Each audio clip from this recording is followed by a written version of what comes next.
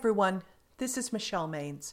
Welcome to Soul Boss Soft Skills, where we talk about how to use soft skills to act as the creative, wise CEO of your life, a soul boss. Remember to subscribe, like, and share this episode so you're surrounded by soul bosses. And you can also stay inspired by joining one of my social media channels. This week's episode is Give Up the Go It Alone Mindset. Saturday night was so bittersweet. The Duke Blue Devils fell in their March Madness bid, and it was also the final game for their longtime coach, Mike Krzyzewski. You may not be a college basketball fan, but Coach K has an undeniable success record. In a 40-plus year career, he's men's college basketball all-time winningest coach, achieving milestones like 5 national titles plus 3 gold medals for the U.S. Olympic basketball team. You might expect Coach K's short list of required skills to include physical conditioning, discipline to run endless drills, and the mental toughness for athletes to keep going when they don't see results on the scoreboard. But surprisingly, Coach K thinks success begins in the mind rather than the gym. He said, there are 5 fundamental qualities that make every team great: communication, trust, collective responsibility, caring, and pride. I like to think of each as a separate finger on the fist. Any one individually is important, but all of them together are unbeatable. Let's recap those 5 qualities again: communication, trust, collective responsibility, caring, and pride. Do you know what those qualities have in common? They're all soft skills.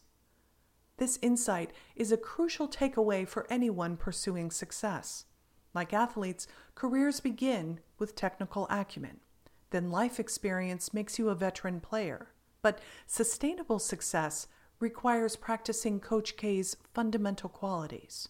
So in April, we'll take lessons from the coach in the series Cultivate a Success Mindset with Soft Skills. Here's a secret you might not know about Mike Krzyzewski. Collaboration was a stretch for him. He thought being a powerful leader meant taking charge of every decision.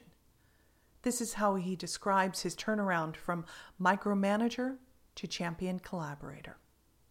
I learned a lot from one of the great men, former Duke President Dr. Keith Brody.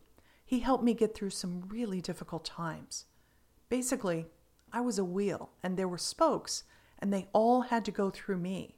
And so when I wasn't there, the wheel fell apart. From the mid-90s, I started building our program based on connecting everyone. So if one person is down for a little bit, we still go. You keep taking each other with you, and that's how you win. The best teachers at times in a school are your classmates, so lean on one another. Try and figure it out together. Have you ever been like Coach K, where you accidentally thought bossing up meant doing everything yourself? Collaboration is a key soft skill, but it can also be tricky. It's tough to take the vision you hold so dear and share it with others. However, as Coach K discovered the hard way, doing everything yourself quickly leads to burnout. What's more, being the only decision maker undermines communication and trust, 2 of the 5 fundamental qualities for successful teams. You might think, I hear you, but these ideas don't relate to me. I don't manage others. Maybe not, but you're collaborating all the time. You're engaged with a community project, part of a cross-group team at work, and maybe even in serious negotiations with the family about spring break activities. So if collaborating has been hit and miss in the past, take another run at it using soft skills. Cultivate successful collaborations by applying soft skill how tactics like creative thinking and taking a flexible, inclusive approach. Here are 3 ways to practice. Number 1, ask yourself the big question, am I letting doubts about collaborating block me?